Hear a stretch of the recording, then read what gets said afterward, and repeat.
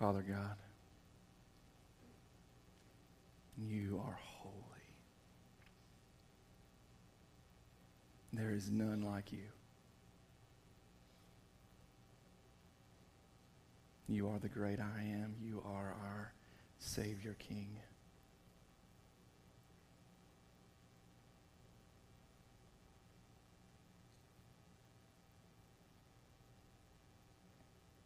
And as we pause for a moment this morning, we make this holy confession that has been made before us today. Jesus is Lord. May that truth resonate so deeply in us that it affects every aspect of who we are, all that we do, every relationship defined by that truth. And Lord, as we speak of heaven this morning, may you ignite within us a passionate desire for more of you. Less of me, less of this world, more of you.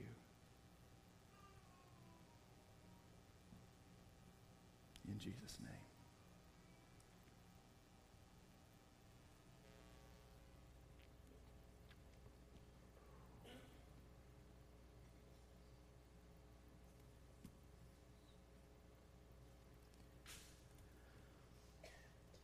We're going to talk about heaven this morning.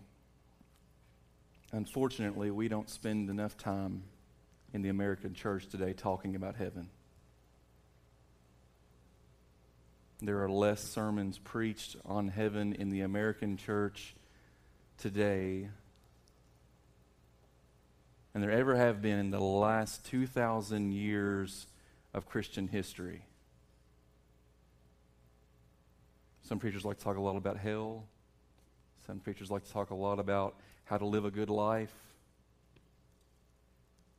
Some preachers like to give a lot of moral lessons.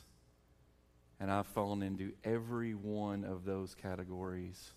And this week I've just been stricken by the fact that we've been called to be a people who are heaven-bound, heaven-minded. I use a lot of old phrases in my preaching, and most of the time the old phrases have some really great truths, but there's one old phrase that I think is one of the biggest lies in the face of this earth. Have you ever heard somebody say, well, that person is so heavenly minded, they're of no earthly good? Anybody ever heard that one? That is the biggest lie you will ever hear, because it's impossible. The reason that many of us are of no earthly good is because we're not heavenly minded. We're of no earthly good because everything that we think about is right in front of us.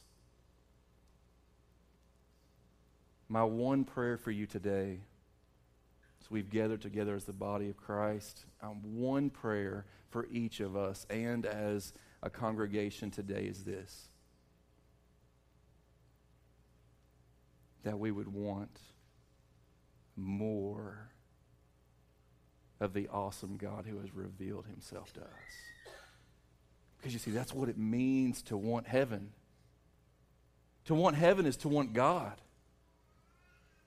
To want heaven is not, if you think about heaven and you think, well, that's when I'll get to go and be with my loved ones, and that's your focus of heaven, you're missing the greater picture, and I don't want you to miss it this morning. If you're looking at heaven and you're just seeing, well, that'll be the time when I'll get to escape from all this mess that my life is. If you're seeing heaven as just an escape hatch from a sin-soaked world, you're missing the real truth of heaven. If you're wanting heaven just because you look at what you have now and you think, well, I'd like to have something better, if you're just seeing heaven as something better than what you have now, you're missing the point. To want heaven is to want God. And let me tell you this morning, and I don't want to offend you any more than is necessary, but I want to tell you this. If you don't want God, you don't want heaven. I hope you'll see that as we walk through the Scriptures this morning.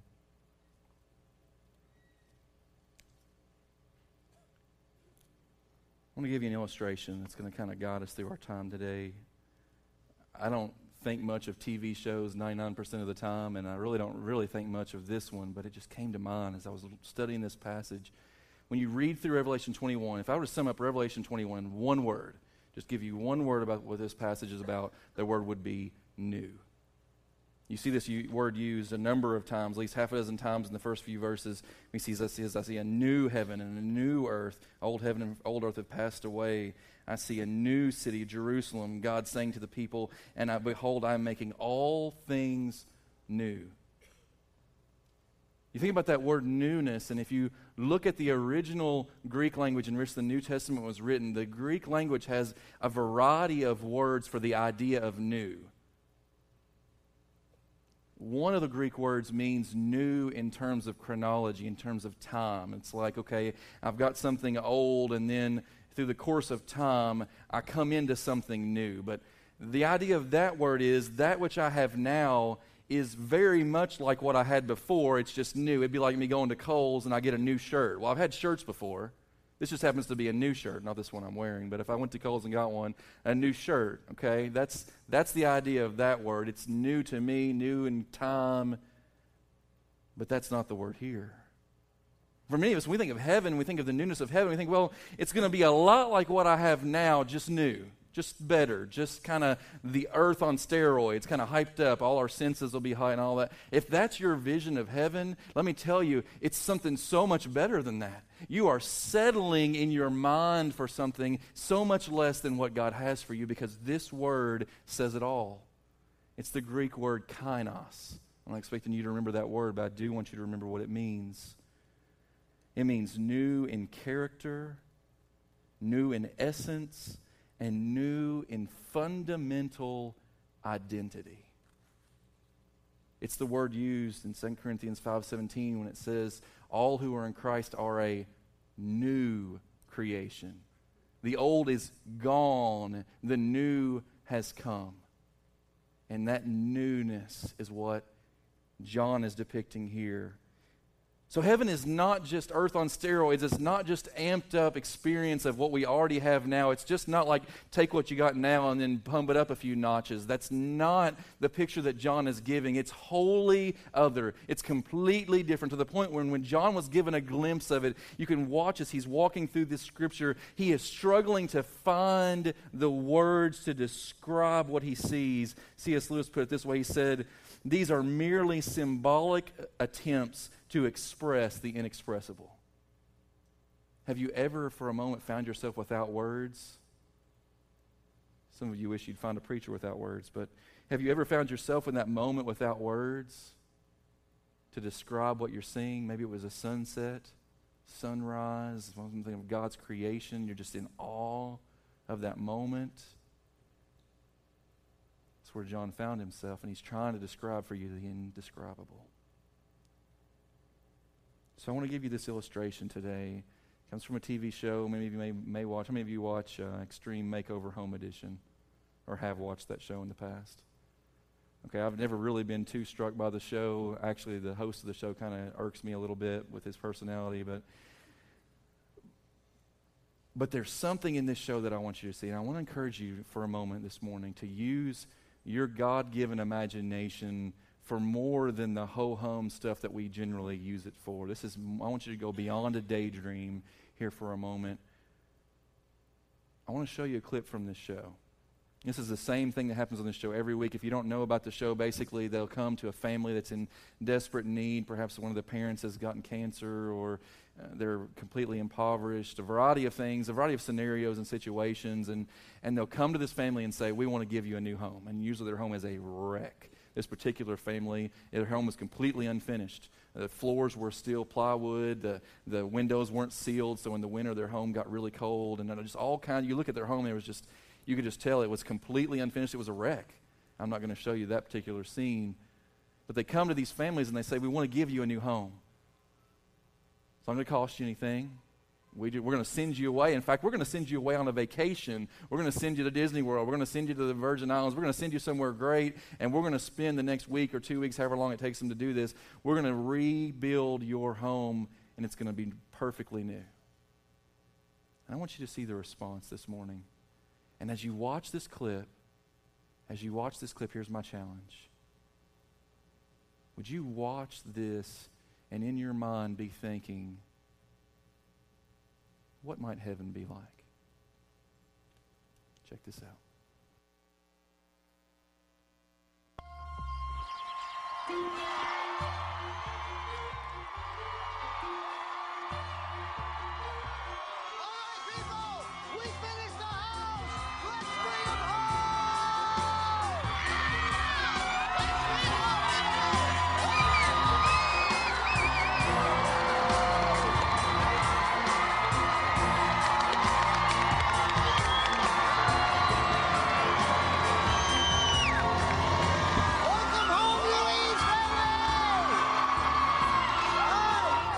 When I got off the limo, I was like, whoa, everybody in El Paso was there. We were just so grateful that the El Paso community did this, especially with the economy right now.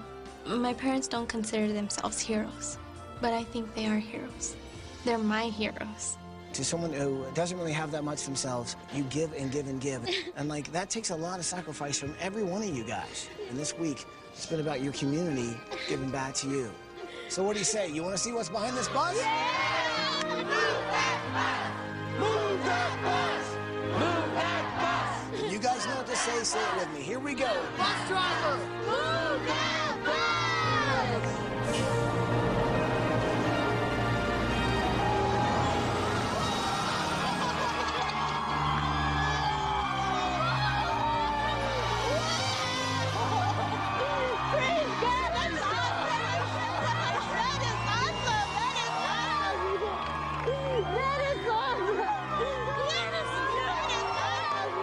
When the bus moved and I saw our house, it was the turning point of the new beginning. My old home was holding me back from doing a lot of things. My husband and I built the home, but our focus changed so we could help the children that were in need, and that's why we stopped with the construction of our home. And now we have a finished home. We will be able to help a lot more people. It's a big blessing to us. It's a big blessing to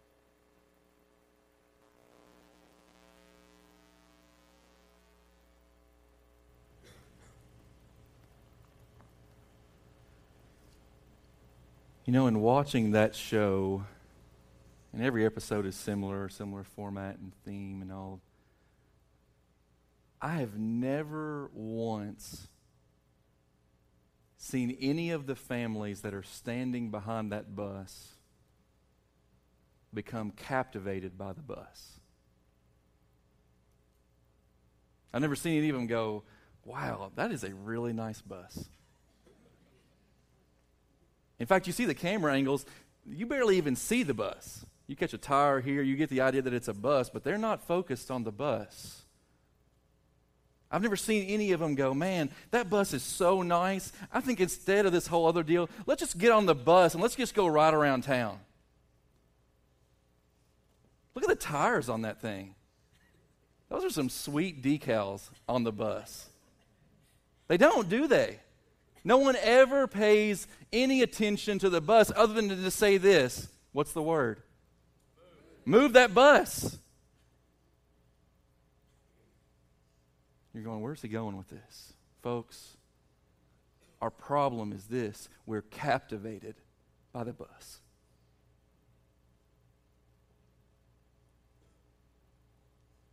The God of the universe has created for us a home.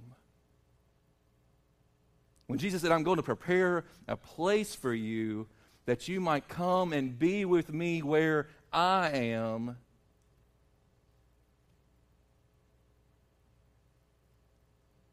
his point was this: let the cry of your life be, move that bus. Because these families, they know behind the bus is where it's really at, right? It's what's behind the bus of this world that's where it's really at. Are you hearing me, church?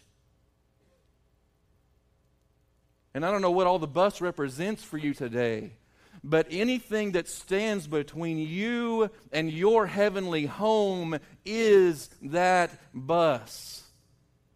And we're captivated by it. The things of this world, we're captivated by our jobs, and we're captivated by our homes, and we're captivated by making the money and doing the things and having the good life. And we've even got preachers out there right now that are saying that the message of the church is you can have your best life now. And I would say to you, no, you're never going to have your best life now because your best life is yet to come. That's why you should be living for Him now. As long as your motivation is the here and now, you're living for the bus. But if you'd allow the Lord to give you a glimpse of what's behind the bus, you catch it every once in a while. Maybe it's in that sunset or that sunrise. My wife and I sat out the other night just looking up at the stars at a home that God has blessed us with, just in awe of the glory of God. Such a wonderful and peaceful night, but it's just a glimpse. It's a glimmer of the coming reality. Sometimes it even happens in church. I think we saw a glimpse of it in our young people this week who've gone to camp, which I will tell you, the first thing one of them asked me when they came back was, did you miss going to camp this year? And I kind of cut up with them, and we laughed a little bit. But in my heart, I was going, yeah, because there's a glimpse of heaven there. And see, I can remember years we'd go to camp, and 12 years as a youth pastor, we'd go to camp, and then at the end of camp, you feel like as a youth pastor, you need to give them, okay, you're getting ready to go back to the real world speech. And I've repented from that this week. Because I've come to understand what I want every person in this room to understand, that the world we are living in now is the fake. It is the lie. What you are made for is far beyond anything that you will experience here. But you get a glimpse every once in a while. You get a camp experience. You get a mountaintop experience. And when we get to those mountaintop experiences, we think, well, now it's back to the real world. Now back down in the valley. And we live in the valley so much that we forget that we were made for the mountain. We live behind the bus so much that we forget that we were made for the mansion that's waiting just on the other side. Do you know that you were created for more? And I love C.S. Lewis. I'm going to quote him several times this morning, but I love this quote. He said, if I find in myself a desire which no experience in this world can satisfy, the most probable explanation is that I was made for another world. If I find in myself a hunger, a longing, a yearning for something that nothing around me in this physical world, nothing that I can get a hold of completely, nothing seems to satisfy this longing. If I find that in myself and nothing in this world can satisfy it, then it must mean the greatest probability is I was made for something more. Do you believe that? Do you believe that you were made for something more? That is what John is picturing for us in the scripture today. He begins by talking about what it's not. Let's see the newness in heaven's no mores. And we're going to fly through this morning, so just hang on. We're going to go quick. See the newness in heaven's no mores. There's several things that he says will be no more. He first defines heaven by what heaven is not. That's a great way of defining something. Well, it's not this. Here's the things that it's not. First of all, there's no more sin. And folks, we could stop right there and we don't get it. If you're honest in this moment, you cannot imagine a world without sin. We just can't do it. You can't even imagine a day without sin. We can't even get through an hour of church without sin infesting this. But he says no more. in verse 1 when he says, I saw this new heavens and the new earth. And then in the last end of that verse, there's this strange little phrase, and there was no more sea. And for those of you that like going on the cruise ships, you're going, oh man, Cinda's in the back going, what am I going to do? No cruise ships in heaven. I guess they'll float on the clouds. I don't know how that's going to work. But the idea is not really no more sea, but in the Jewish understanding of the sea, that's where evil came from. That was the source of sin. In this book, we've seen the devil and his henchmen coming out of the sea several times because in the Jewish mindset, the sea was a place of darkness. The depths were the place where sin came from. And he's saying that's going to be no more. And if you didn't get that part, you can go on down to verse 8 and verse 27, and he's more explicit saying, these are the things that are no longer going to be allowed. No more sin. Secondly, he says there's no more death. Again, we cannot imagine life apart from death. You can't do it. Try. We're constantly reminded. We drive by the funeral homes. We experience death on a regular basis. Even as we see the beginnings of death as our bodies begin to deteriorate. Yes, at 34, I'm starting to experience that more and more. I know some of you are laughing at me. I see Nancy back here is really laughing. But the point is this. We act as if death is simply a natural part of life. In fact, that's what a lot of the teaching in our secular culture will just tell you. Well, death's just a natural part of life. But I want to tell you that is a lie from the pits of hell. Death is not a natural part of life. I want to show you what it is if you'll check out another video this morning.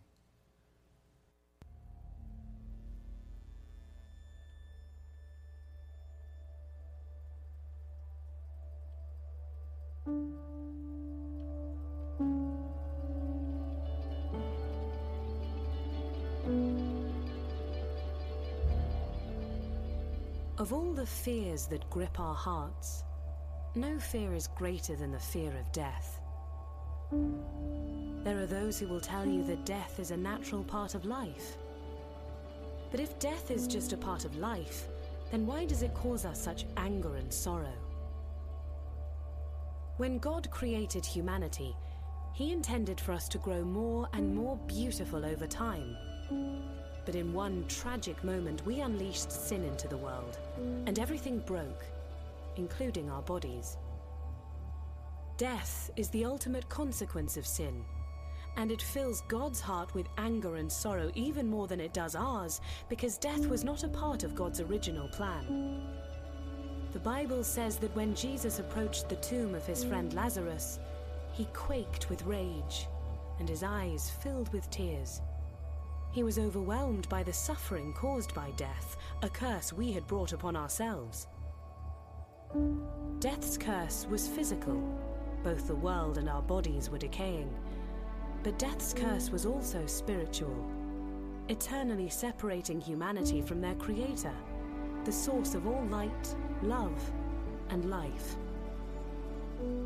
But because of God's amazing love, He chose to surrender all power and glory to rescue us from death. Jesus, God's only Son, was expelled from the presence of the Father and thrust into complete darkness in our place. He took humanity's curse upon himself, breaking death's grip on us and purchasing humanity a place at the Father's side forever.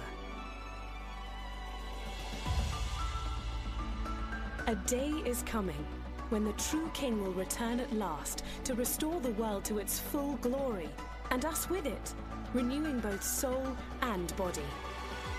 You'll still be yourself, but even more so, you'll finally be the real you. On that day, we'll look at each other and say, I always knew you could be like this. I saw glimpses of the real you, flashes of it, and now here you are. Our future is not an ethereal, impersonal one. You're not going to float through the clouds. You're going to walk. You're going to eat. You're going to laugh. You're going to hug. You're going to sing in realms and degrees of power and joy that you cannot now imagine.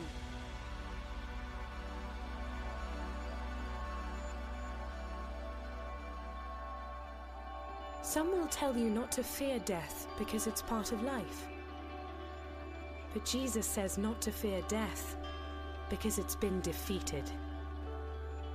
And the day will come when Jesus embraces you with his nail-scarred hands and says, "Welcome home.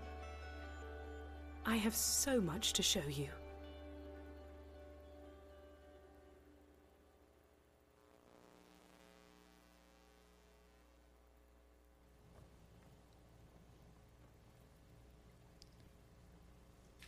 No more sin.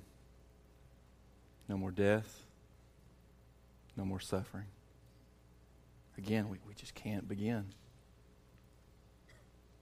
Can't imagine what it would be like for there to be no more pain.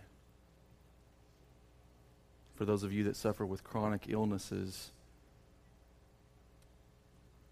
this is the hope of the gospel for you.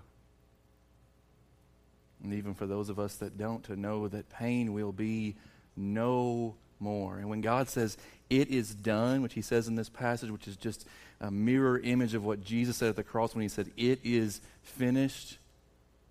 When God says, "It is done," when God says it's done, guess what? It's done.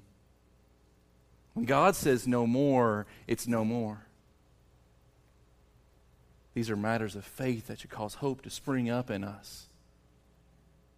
No more sin, no more death, no more suffering, and no more darkness.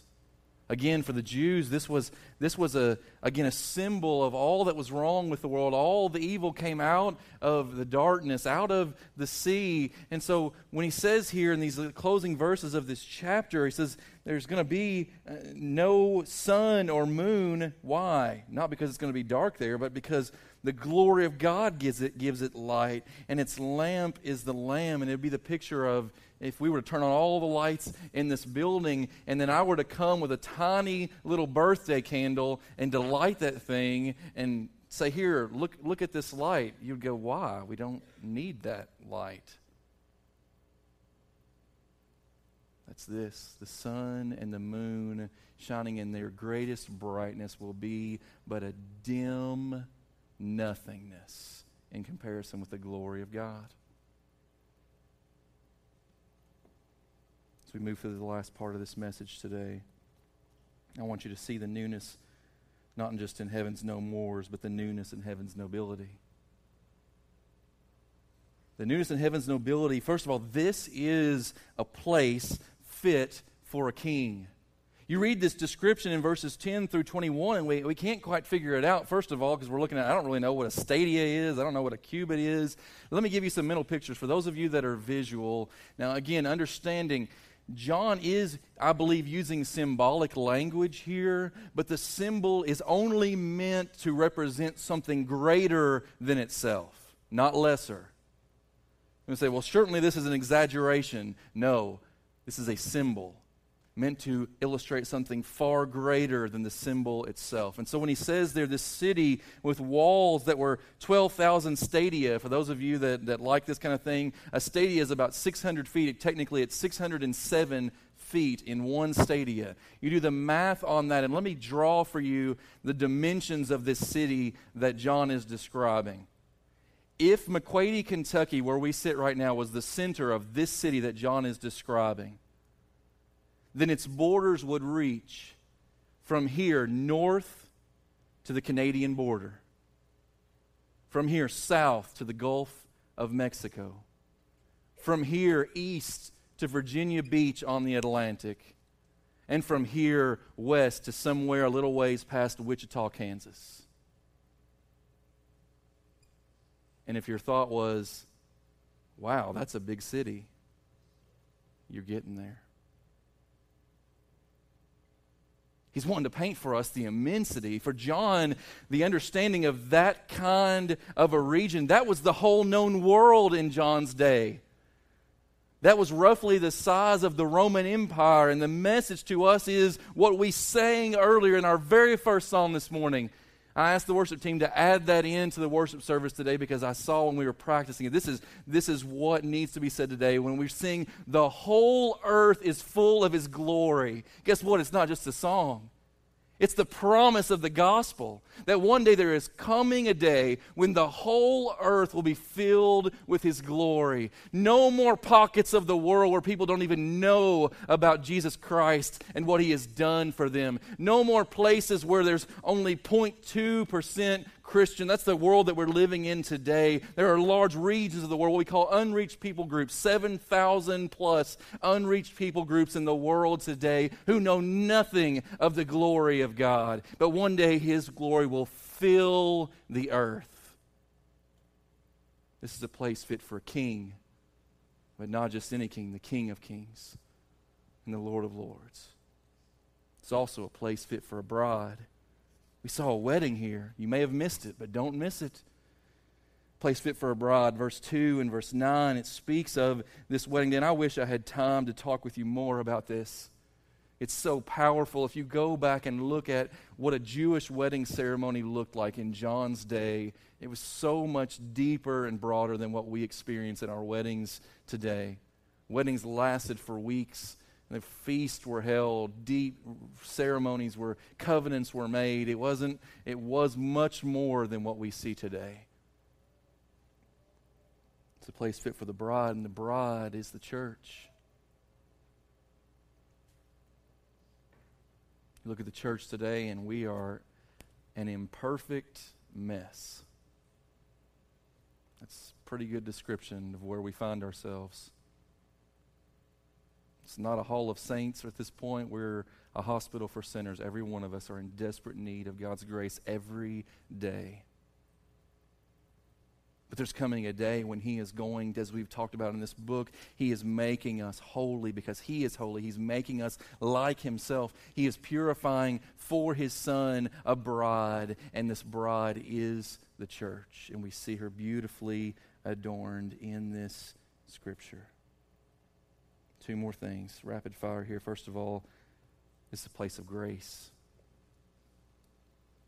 This is a place of grace. And some would look at it and go, well, but there won't be any grace needed in heaven, right?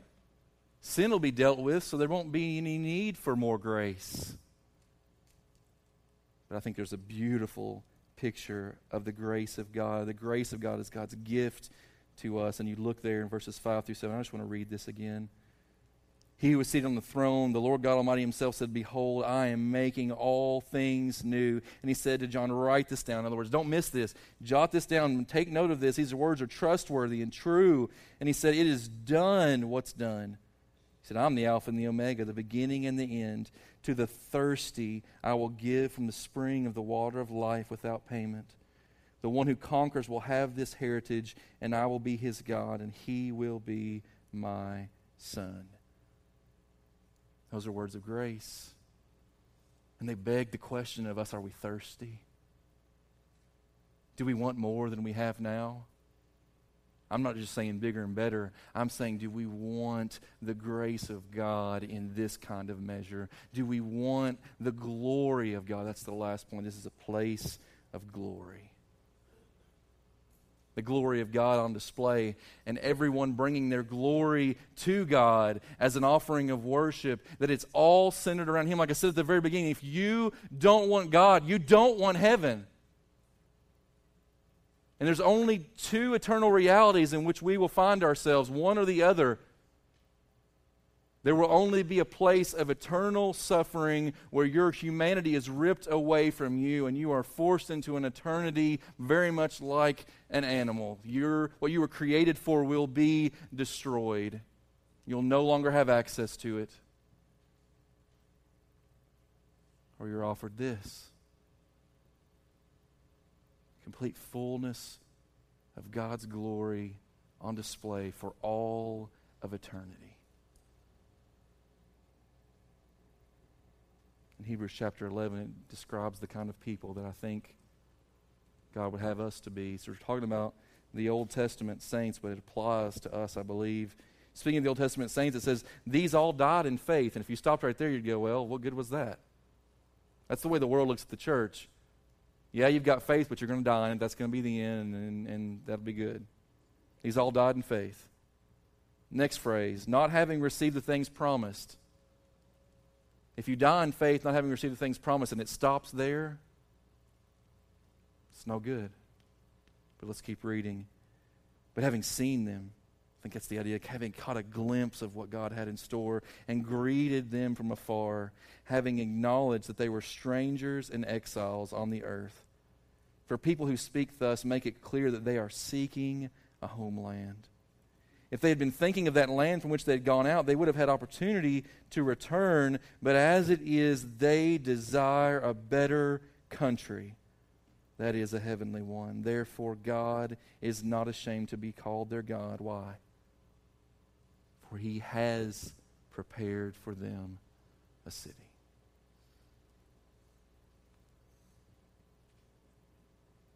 And so, folks, it comes down to this. You sit there where you are this morning and you may be asking, well, okay, this is all fine and good. You know, nice talk about heaven. That's great. Okay, what do I do with it? I've wrestled with that question all week long. And I keep coming back to the same thing.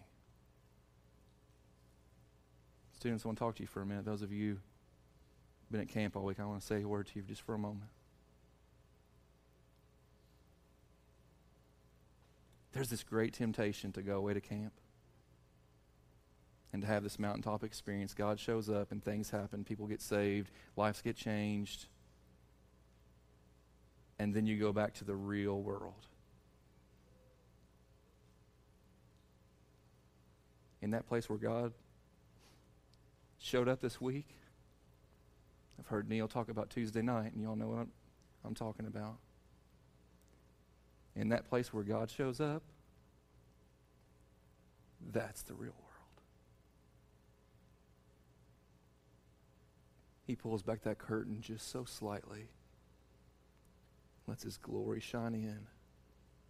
And the great temptation is to turn your back and to go back to the same old, same old. And you think, how do I not do that? And then, well, just wait. Maybe I'll just yearn for camp next year. I'm going to tell you, you can experience the glory of God every day, but it's got to come from right here. A deep desire and a passion for Him that will not be quenched by the things of this world. And you think, is that even possible?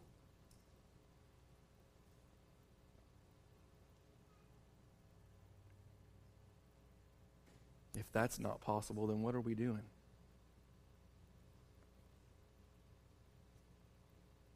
So I encourage you, students, make this your constant prayer. That camp would no longer be the mountaintop, but it would be the foot of the mountain that God would lead you up. That you would only grow deeper and broader in your love for Him. That what He began at camp would just be the foretaste of His glory in your life.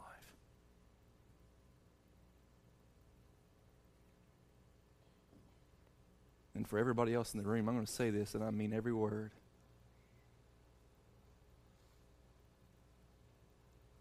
Church, we need to learn to look to our students to lead us. You want to know who led your pastor in worship this morning? These first 4 rows.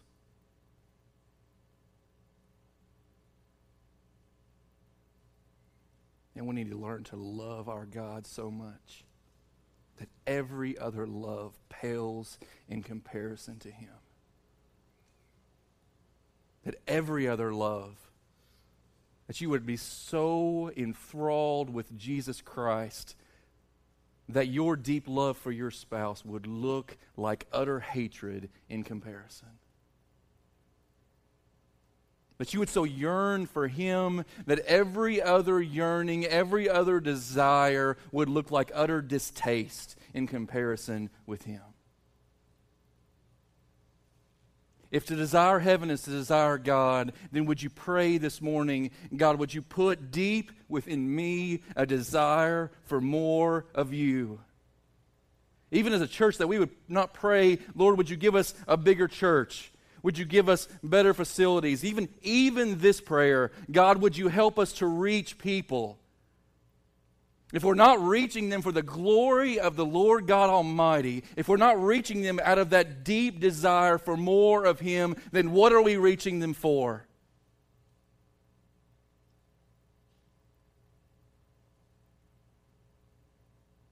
You want to see every seat filled in this place? You start to hunger for God and more of Him than you've ever known. And if you're not there right now, here's what I'm inviting you to today. You ask God to make you hungry. Are you hearing me? You ask God to make you thirsty. I am more convinced than I have ever been that He alone can change hearts. You ask God to put within you a desire that is unlike anything you've ever known. That ravenousness for His Word where you can't wait to get up in the morning and fall on your face before Him and thank Him for another day and then dive into His Word and see what He has for you.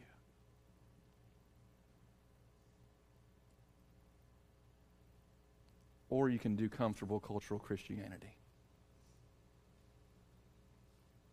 Even in the church, you can stay behind the bus and miss out on the glory. Father, help us.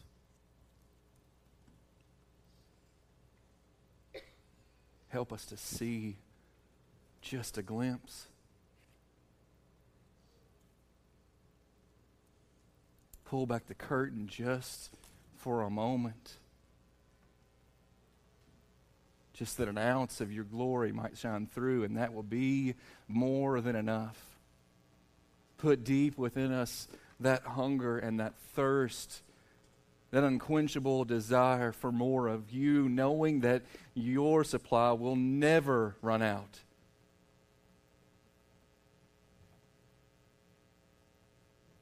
Every other thing, God, that we hunger and thirst for, we find it eventually no longer satisfies.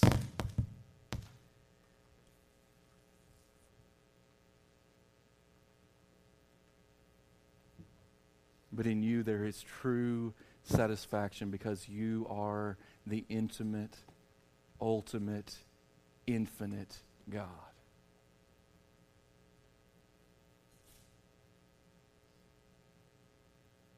And so our prayer this morning is more of you. More of you, Jesus, less of me. More of heaven, less of earth.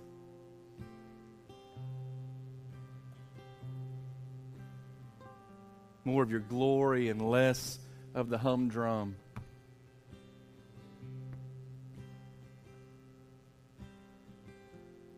Above all, more of you, Lord.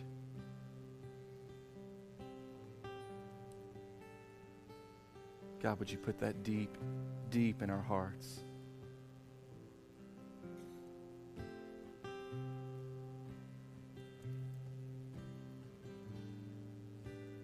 And now help us to respond, Lord. Help us to respond by desiring you. And if we don't desire you, God, would you bring us to that place where we pray that we might desire you? And we keep praying that we would desire you more and more because you are the answer. You are the source. You are all that we need, and everything else pales in comparison.